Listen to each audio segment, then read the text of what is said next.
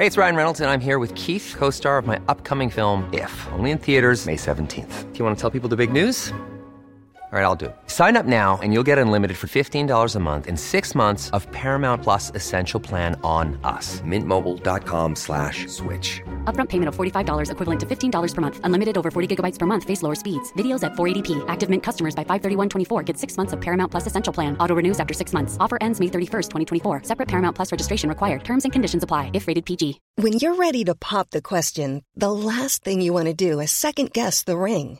At BlueNile.com, you can design a one-of-a-kind ring with the ease and convenience of shopping online. Choose your diamond and setting. When you find the one, you'll get it delivered right to your door. Go to BlueNile.com and use promo code LISTEN to get $50 off your purchase of $500 or more. That's code LISTEN at BlueNile.com for $50 off your purchase. BlueNile.com, code LISTEN. Please be advised that the descriptions in this podcast are graphic.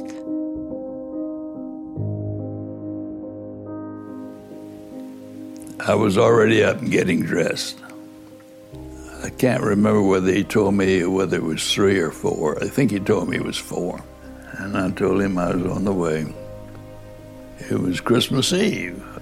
And I remember driving out Highway 50, and way up ahead I could see blue lights and headlights, and I remember seeing the sign, Ziegler Furniture Store. Dr. Guillermo Ruiz, Associate Medical Examiner, was there. So I went in with him.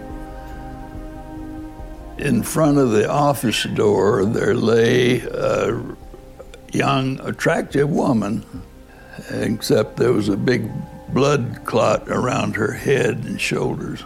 She had on a long coat. She was holding a tissue in her hand and had a peaceful expression on her face. And there was a bullet hole in the back of her head. And from there, we went a little further down one of the aisles. There behind a big stuffed chair squatted what appeared to be a middle-aged woman who, in contrast, had a very frightened look on her face. And apparently she had held up her hand to protect herself, and the bullet had gone through her hand into her head. We walked a little further back into the furniture store, and there lay a middle-aged man.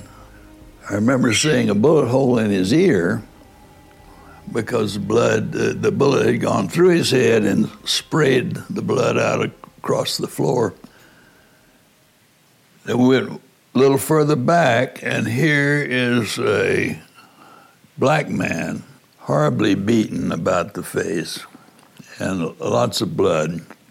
There was by him a metal cash box, and sticking out of his pockets were some cash bills, 10s or 20s, I'm not sure what. I saw the clock on the wall, and the bullet had gone through the back of the clock, separated a couple of gears, and stopped it. So we knew we had an accurate time that the whole thing had occurred. We talked about it, and Dr. Ruiz and I finally parted, and I said, "Good night, doctor. Merry Christmas." And he said, "Good night, Bob. Feliz Navidad." And that was it. I'm Leonora Lapeter Anton, and this is Blood and Truth, a podcast of the Tampa Bay Times.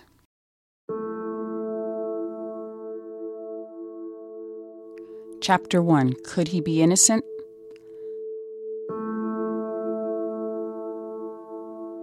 Eight years ago, I pulled into the parking lot of Union Correctional Institution, which was surrounded by miles of curly razor wire and flanked by cow fields. I cleared security, passing through no fewer than 10 different doors, until I arrived in a visiting room that some people call the Death Row Cafe. On this day, it was crowded with 36 death row inmates who had killed with guns and concrete blocks in their bare hands. They sat with lovers, friends, grandchildren. I'm a reporter for the Tampa Bay Times Enterprise team, and I'd come to meet a man who had lived in a 6-by-9-foot cell on Florida's death row since 1976. His name was Tommy Ziegler. He'd been sentenced to death for killing 4 people in a Central Florida furniture store, including his wife, in-laws, and a customer on Christmas Eve 1975. The murders described at the beginning of this podcast by the man who prosecuted Ziegler. Only one other man has been on death row longer than Tommy Ziegler. Ziegler's case was one of the most notorious in Florida history. A book and TV programs have covered it in all of its complexity. Dozens of sleuths have poked holes, finding evidence not known when Ziegler was tried. In 2018, I got the chance to spend months going deeper into the story. The investigation, the trial, the sentence. Some things happened that wouldn't happen today. A rookie detective decided within hours that Ziegler was guilty. And Ziegler faced trial 6 months after the crime, even though the defense attorney pleaded for more time. Police and prosecutors failed to turn over reports and witness statements. Key witnesses would later be contradicted. The trial judge called a distraught juror's doctor, who sent over Valium during deliberations. And there was no sophisticated forensic science back then, no CSI. Ziegler's case was like one of those balls of rubber bands, thick and twisted and layered. 40 years later, people who talk about the case are afraid, angry, indignant, devastated, horrified. Many of those involved have died. The judge, one of Ziegler's lawyers, Ziegler's mother and father, at least 8 jurors, the key witness against Ziegler. But a younger generation is exploring the case, daughters and nieces trying to figure out what happened with their relatives. Ziegler still insists he's not guilty, and he has a devoted group of supporters who think he's innocent. Police insist he was the killer. The debate rages on year after year. There is a way to get answers. DNA testing of Ziegler's clothes, the victim's fingernail scrapings, the guns. Scientists say the evidence will tell a story, even now, all these years later. But for more than 2 decades, prosecutors in the state of Florida have fought nearly every one of Ziegler's requests to test the evidence. Judges have agreed with the arguments against testing. Just about everyone I talk to believes that the state should allow Ziegler to test the evidence for DNA, to take a fresh look at the old case. I mean, shouldn't we be certain? Keep in mind, Florida has wrongfully imprisoned at least 28 men on its death row, the most of any state in the country. Those men were behind bars for a combined 201 years. So why is Florida so intent on keeping Ziegler from testing the evidence? That question drives Ray McEachern nuts. Are you a resident? I know about this. Here, I'll give you this if you like a copy. This is into paper today. I don't know if you have a pocket to stick it in. When he killed them people. He didn't kill him. That's the point. He was convicted, but he's innocent. It was a winter day earlier this year, and Ray McEachern was riding down the sidewalk in Winter Garden, a historic railroad town in Central Florida, on his shiny electric scooter. The front was obscured by a large frame sign. It read, $25,000 reward. Weekday tourists and locals heading to lunch in this town of 44,000 glanced curiously at McEachern as he stopped by the First Baptist Church, then the museum, then the liquor store, and City Hall. He had driven 2 hours to get here from his retirement home. He was on a mission to shake loose information from the red brick streets. McEachern is retired, a former program analyst for the Office of Economic Opportunity in Washington, D.C. He says he's now a citizen advocate for Ziegler. He thinks police and prosecutors too quickly seized on Ziegler as the killer and then withheld information that might have raised doubts about the case. He thinks it's only fair that Ziegler's attorneys be allowed to test the evidence to see if the DNA will provide support for Ziegler's story, that he was the victim of a robbery attempt, that he didn't kill his wife or his in-laws, that they always had the wrong man. You're the owner? Well, I'm Ray McEachern. I've got a flyer in today's paper. At the liquor store, the owner stared at McEachern blankly as he talked. It's about a gentleman that owned a business here 40 years ago who's now on death row, and he's an innocent man that has never been given a fair trial in all of those 40 years. And really, the only thing that can help him is if the people of this town would actually write to the governor and say, at least test the DNA. That's all we're asking for, really. Before you execute him, test the DNA. Why wouldn't any governor be willing to do that? Because here's an innocent man. I've met the guy. He himself was shot during the murders. He was a totally innocent man. His wife was killed. Her parents were killed. And yet he was convicted of the murder.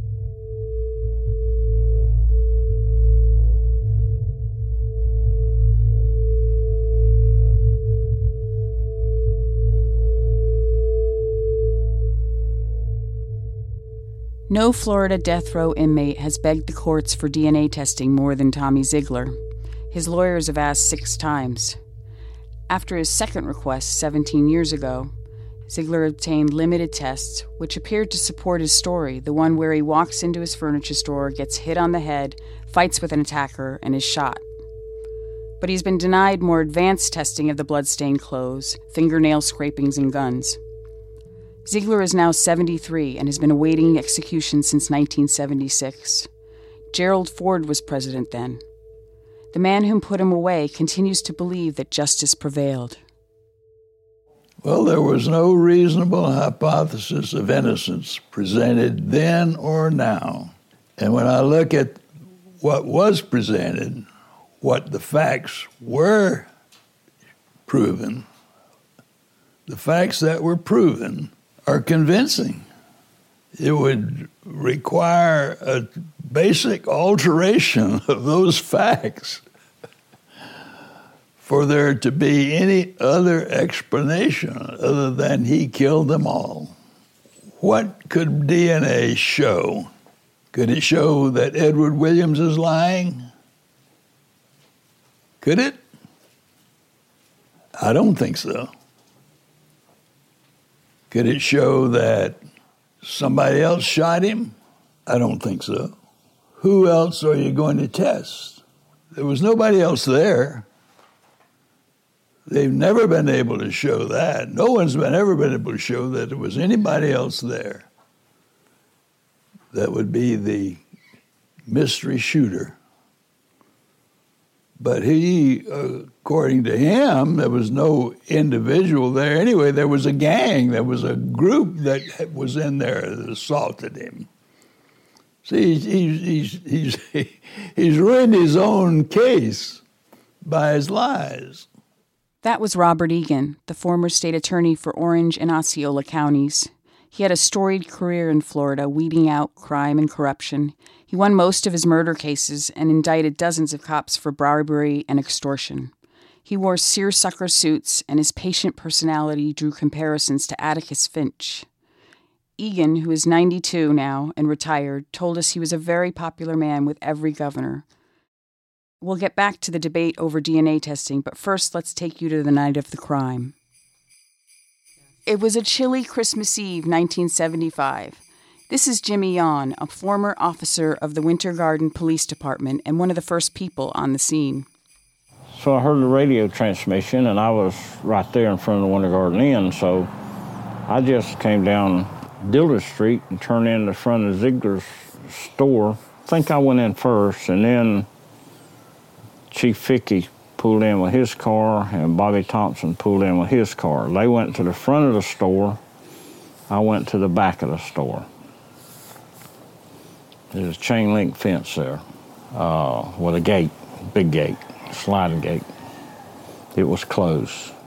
Tommy Ziegler came to the front door of the store and fell into the arms of another officer, who loaded him into his car for a ride to the hospital. Ziegler had been shot in the stomach, and he told the officer that he thought he walked into a robbery. He said that a customer of his, Charlie Mays, had attacked him, and they might have traded gunfire.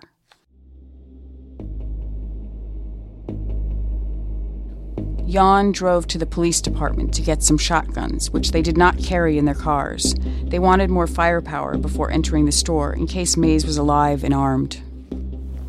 Well, we walked through the store. Furniture store has zillions of places that somebody could be hiding, under a couch, under a bed, under, anywhere. Just chaos in there as far as trying to find something. I saw a set of legs. Toes was pointed down. And I said, he's over here. Well, everybody sort of started to come that way, and then I realized this guy's white. I said, this is not him. Mays, the man Ziegler had identified, was black. Somebody went in the kitchen area in the office, and they said there's a white female in here. So I went in there, and I looked, and I didn't recognize Eunice. She wasn't all messed up or anything. It's just that I didn't recognize her. She usually wore a pantsuit, which she had on a pantsuit then, but she was laying like a mannequin. I mean, it looked like she was placed there. She didn't fall there. It looked like she was placed there. Charlie Mays, he was back in an area that had tile or linoleum. It wasn't carpet. And so was Mr. Edwards. And he was laying in a pool of blood. He had bled out, plus he throwed up also. He had, I believe I could see one bullet wound to the head. And he was laying face down.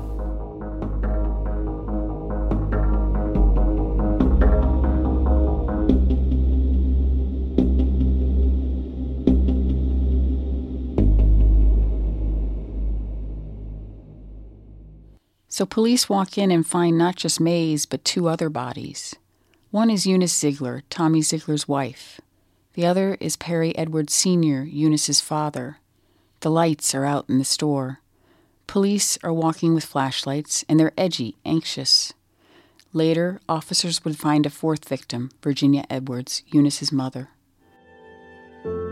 There's blood and guns everywhere.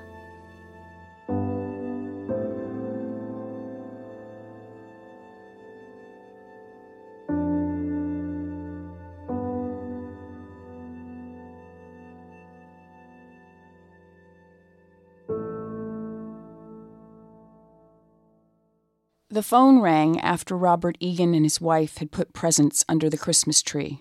A homicide investigator was on the line, and he told Egan that police in Winter Garden had discovered 4 bodies in a furniture store. Egan, the prosecutor, was the man who would have to bring a case against the killer. He got in his car to drive to the scene. Winter Garden was a small town of 6,000 right on Lake Apopka in West Orange County, about 16 miles from Orlando. As he drove into Winter Garden, he could see blue police lights around the furniture store. I got out. Dr. Guillermo Ruiz, associate medical examiner, was there, met me. And he called me in his Cuban accent. He sounded like, when he called me Bob, it sounded like Bop. So he said, "Oh, good morning, Bop. So glad to see you.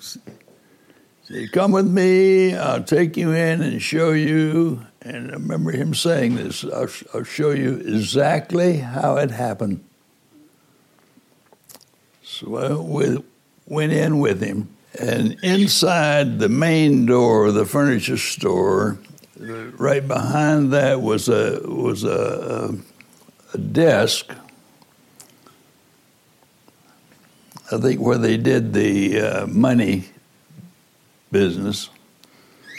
Behind that was an office, and the rest of it was just things, chairs, stuffed chairs, sofas, wooden chairs, metal chairs. Egan would examine the scene for 10 hours. He heard Winter Garden Police Chief Don Fickey refer to Ziegler as a hero, but just blocks away at the police department, officers were interviewing a man who claimed that Ziegler had tried to shoot him at the store that night. His name was Edward Williams. Williams, Ziegler's handyman, would become the star witness for the prosecution. Williams had arrived at the Winter Garden Police Department with one of the murder weapons on the floorboard of his Camaro. The 58-year-old carpenter told police he'd known the Ziegler family for 20 years and even helped build the store on Dillard Street. On Christmas Eve, Williams said, Ziegler asked to be picked up at his home so they could deliver some last-minute presents. Ziegler was not there when he arrived, but soon pulled up with 2 people Williams didn't know. Ziegler left and then came back alone. When Ziegler got in Williams' truck, the handyman said he noticed a patch of blood on Ziegler's pants. At the store, Ziegler went in the front and asked Williams to pull around back. Williams said he walked into the dark hallway, then saw Ziegler about 5 feet away with an arm outstretched, holding a gun. Supposedly, Tommy pointed a gun at him and clicked it like 2 or 3 times, and it didn't fire because it hadn't been reloaded. And Mr. Williams told him, says, Mr. Tommy, why are you trying to shoot me? He said, I'm not trying to shoot you. Here, you take the gun, and gave him the gun. Again, that's Jimmy Yawn, the first officer at the murder scene, who caught up with Williams later that night. Williams told police he shoved the gun into his pocket and spotted blood on Ziegler's face. The handyman's pickup truck had been found locked in the back lot behind the Ziegler furniture store. He said he got scared, climbed the fence, and ran across the street to the Kentucky Fried Chicken, where he asked to borrow the phone. When he couldn't get through to police, he met a friend who drove him to the other car, the Camaro. He threw the gun on the floorboard. Mr. Williams was calm and cool, and he wasn't freaked out about anything. He was just Mr. Williams. I'd talked to him before, because he worked for Tommy. And in other words, I didn't know him real personally, but I'd talked to him. There's nothing unusual about him. So as I said, Williams became a star witness for Egan and also one of the most interesting twists in the case. Imagine that in 1975, a black man shows up at the police station with a murder weapon, and the police believe his account over that of the white businessman who was shot. Not only that, but police don't test Williams' hands for gunshot residue. His story seems to have been accepted without much pushback.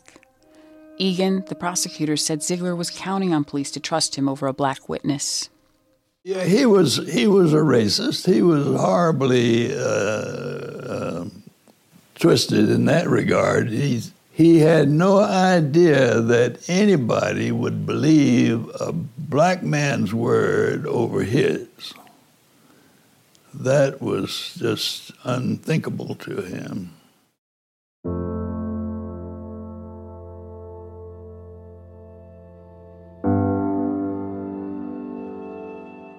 A crowd gathered outside the furniture store on the night of the murders. A young detective, Don Fry, stepped through them to get to work. He got assigned the case because he was working the holiday shift. Fry stooped to examine each of the bodies and the blood, sprays and streaks, droplets and smudges. The previous summer, he'd attended a week-long school taught by a blood spatter expert. Fry had learned by watching what happened when a .22 caliber bullet shot into a coconut. What Fry saw in the blood at the back of the store raised questions.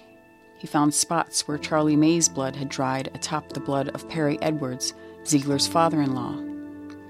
If the blood had mixed when wet, Fry had learned, it would have blended together. So the 2 men had died 15 to 30 minutes apart. He also found a shoulder holster on top of both men's dried blood with minimal staining, indicating it had been dropped after the blood had dried. That didn't make sense. The sheriff's department is the one that started linking Tommy to it. Things just wasn't adding up, and they're the ones that made him a suspect. It wasn't us. I was sort of out of it that when they turned it over to the sheriff's department, well, all I did was assist them, with whatever they needed, but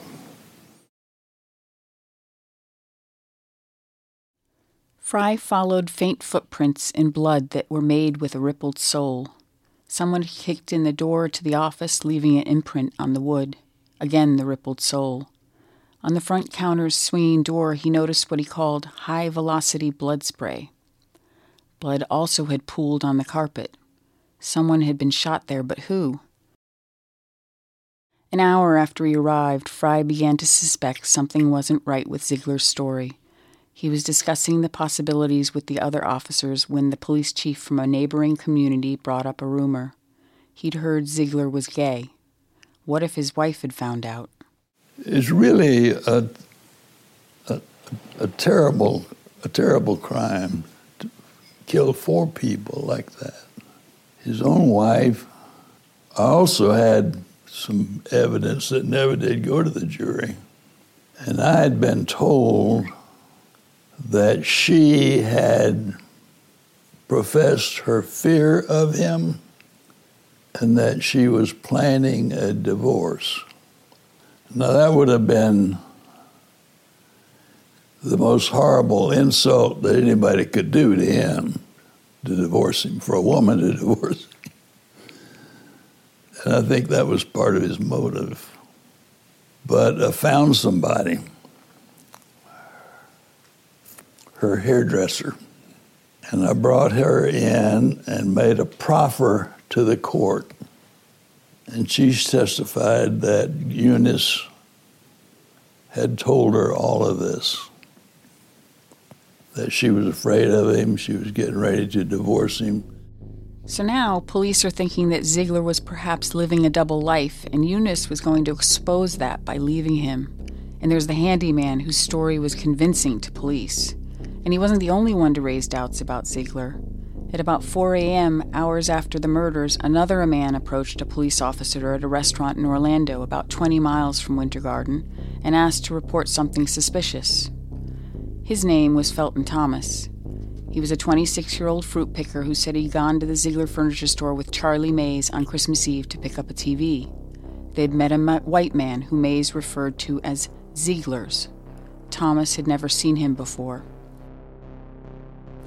Thomas said the 3 men had traveled to an orange grove where the white man had asked Mays and Thomas to fire several guns out of the car window. It seemed as if he was showing them off. When they got to the store, Thomas said, the white man jumped over the back fence, picked up a pipe, and tried to smash a window to his own store. He couldn't get in, so he went home to get the key. It didn't feel right, so Felton Thomas said he didn't follow Mays inside. Thomas said he ultimately ended up in a nearby town where he started drinking. Around midnight, he heard 4 were dead at the furniture store, including Mays. Fry and other officers began to theorize that Ziegler had slain his wife and in-laws first, then lured Mays there with offers of a free TV. They thought Ziegler then killed Mays and stuffed receipts in his pockets to make it look like a robbery. Perhaps he intended to frame 2 black men and counted on friends at the Winter Garden Police Department to believe his story. You know, I didn't see him pull the trigger. I can't say 100% that he did it, but I can tell you that there's enough doubt there, and I know that he would be capable because he was a different person. They tried to paint him as a pillar of community because he went to church every Sunday. Jan said he and Ziegler had grown up together, but he didn't like Ziegler much. As a kid, Ziegler was a smart aleck, Jan said. He's not saying Ziegler's a bad person, but he does think he was capable of the crime. If the boy's not guilty, I'd be the first one to say let him out of jail. Okay? If he's guilty, which everything up to this point says he is, then he got what he deserved. Don't just write the first part down, you write the last part down too. Because I ain't on nobody's side. I'm a fair human being that's ever walked this earth. Besides the man that walked on water. I can't compete with him, but... On the night of the murders, a deputy arrived with a bag of Ziegler's bloody clothes from the hospital and removed a suede loafer. It had a rippled sole. Detective Fry took the shoe and placed it over the lift made of one of the bloody shoe prints. It appeared to match perfectly.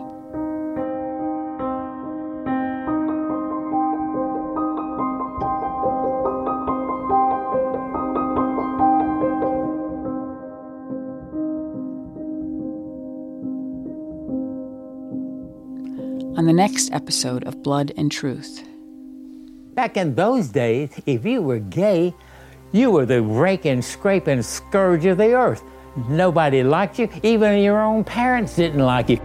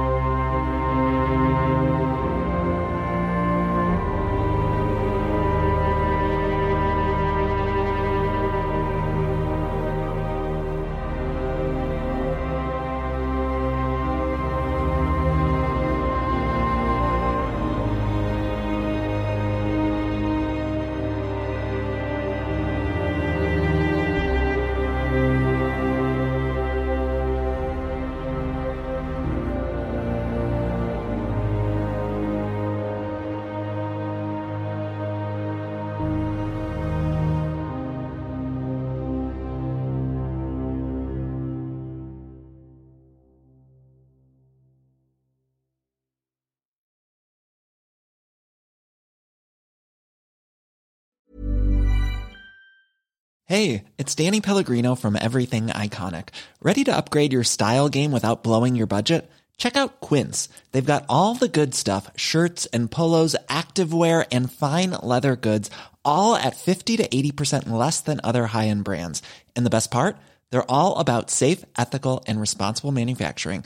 Get that luxury vibe without the luxury price tag. Hit up quince.com/upgrade for free shipping and 365-day returns on your next order. That's quince.com/upgrade. Hey, it's Paige DeSorbo from Giggly Squad. High quality fashion without the price tag. Say hello to Quince. I'm snagging high-end essentials like cozy cashmere sweaters, sleek leather jackets, fine jewelry, and so much more. With Quince being 50 to 80% less than similar brands. And they partner with factories that prioritize safe, ethical, and responsible manufacturing. I love that. Luxury quality within reach. Go to quince.com/style to get free shipping and 365-day returns on your next order. Quince.com/style.